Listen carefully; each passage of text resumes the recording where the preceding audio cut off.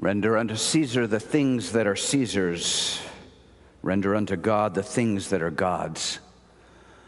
O God, help us always to render unto you that which is yours.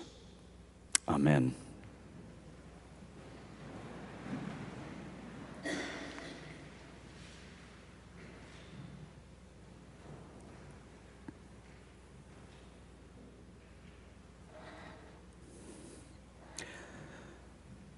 Vengeance, violence, destruction, death lead to tears, to lamentation, grief, desolation. An existential humanitarian crisis escalates with each passing, heart-wrenching hour. So the authorities came to entrap Jesus to prove the righteousness of their cause. Teacher, we know that you are wise. You reveal the way of God. Tell us what you think. The missile that struck the Al-Ali Arab Hospital in Gaza on Wednesday, whose name was on that missile? Whose name? That of the Israeli Defense Force? That of Hamas? Was it another? Who is responsible? Whom shall we blame? Whom shall we hold to account for the mounting atrocities? Jesus replied, I shall ask you a question.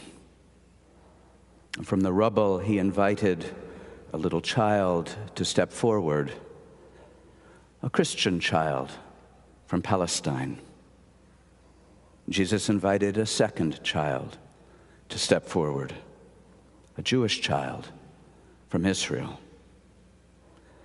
Looking into the face of each child, Jesus turned to the politicians and people and asked, whose image do you see? In the gospel, the Pharisees and the Herodians sought to entrap Jesus, to force him into choosing sides. Instead, he cut through the chaff, went to the core. He asked for a coin.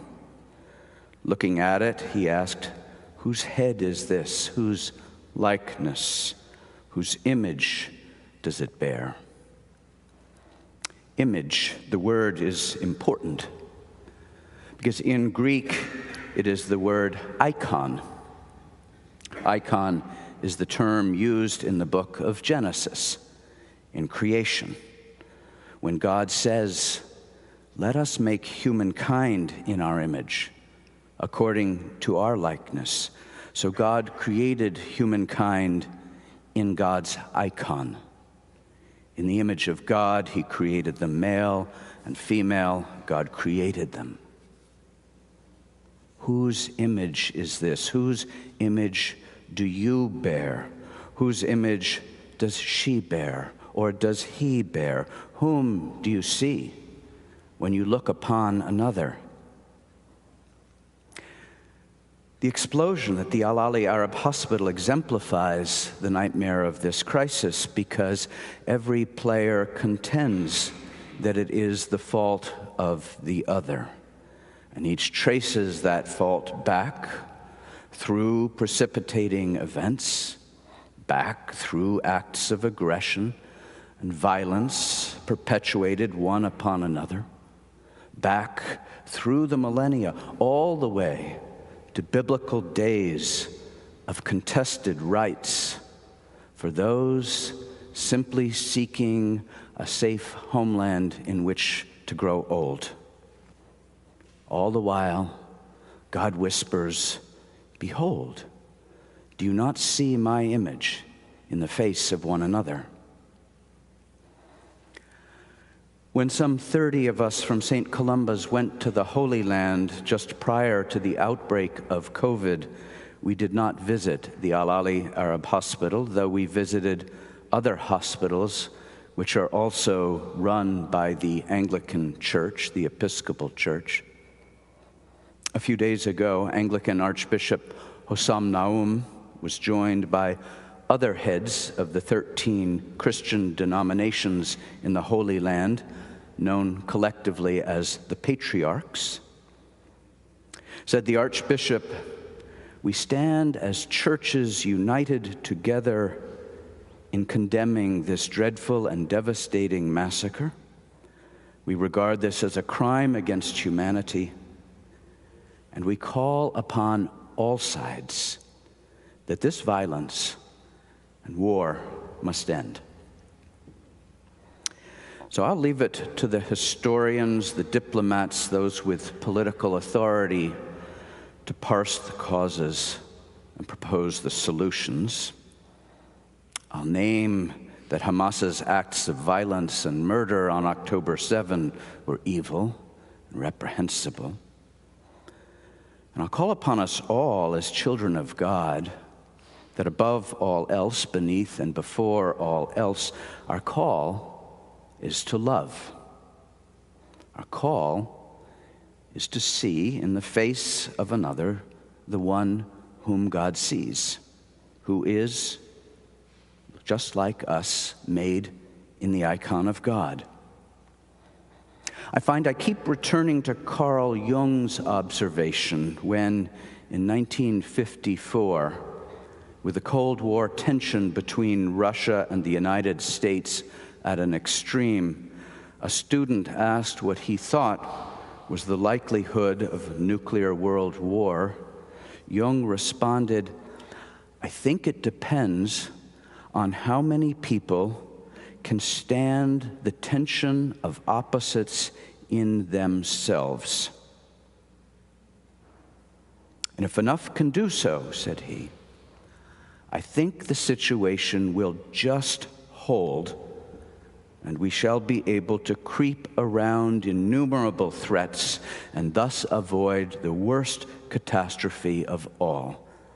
But if there are not enough, and such a war should break out, I am afraid it would inevitably mean the end of our civilization, as so many civilizations have ended in the past," end quote. Jung often spoke of the tension of opposites and the importance for each of us to nurture the capacity to withstand those opposites within ourselves, that we love and we hate, that we inflict vengeance and offer mercy, that we resent and we forgive. At times we can distinguish, separate, and resolve the matter at hand. At other times, we recognize the tension within and must wait, hold the peace, abide the tension until a third way or a new horizon arises. There's a growing need in this hour for us to nurture our capacity to hold the tension, because everywhere we turn, some issue or another insists that we take sides, that we submit to a narrative framework of opposites, of either or, of zero sum, of wrong, of right. And the tension in the Middle East today is magnified, made more potent by the polarities we experience and create in a host of other arenas. So what does this mean for us today? Well, some of us may be in positions of diplomatic authority. Most of us are not. All of us can pay close attention to notice when the Pharisees and Herodians around us or within us are vying to entrap us in their cause, to notice when we experience a rising sense of the rightness of our cause, or we take offense at another's words or deeds. For at such times we can seek first to acknowledge the rising tension, not to act, but to abide, and then to ask, if God were here, and of course, dear ones, God is here, how would this appear through God's eyes? For perhaps it would be, as Rabbi Joshua ben Levi proposed in the 4th century, that a procession of angels passes before each person, and the heralds go before them, saying, make way for the image of God. Many years ago, I studied with a wise teacher, Sister Rosemary Doherty, and she proposed that when we pray, we first take a deep breath, pause in the silence, to remember and to recognize that God is always and forever at prayer, so that when we pray, we might remember that we are entering into God's prayer. Right now, it is late afternoon in Jerusalem and in Gaza. How might we join in God's prayer with our Jewish, Muslim, Christian sisters and brothers? Let me share as Sister Rosemary taught me to pray. Let us pray. God of my hope, let us enter your prayer. Let us enter your prayer for peace. Show us, how would you have us pray this day, O God, for your people in Palestine, in Israel, for the child in fear, the soldier on duty, the grief, the furious, the warmonger, the peacemaker.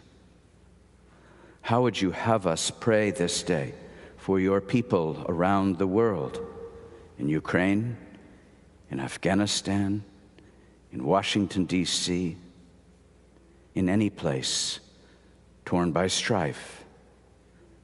God of our hope, let us enter your prayer for peace. In Christ's name, amen.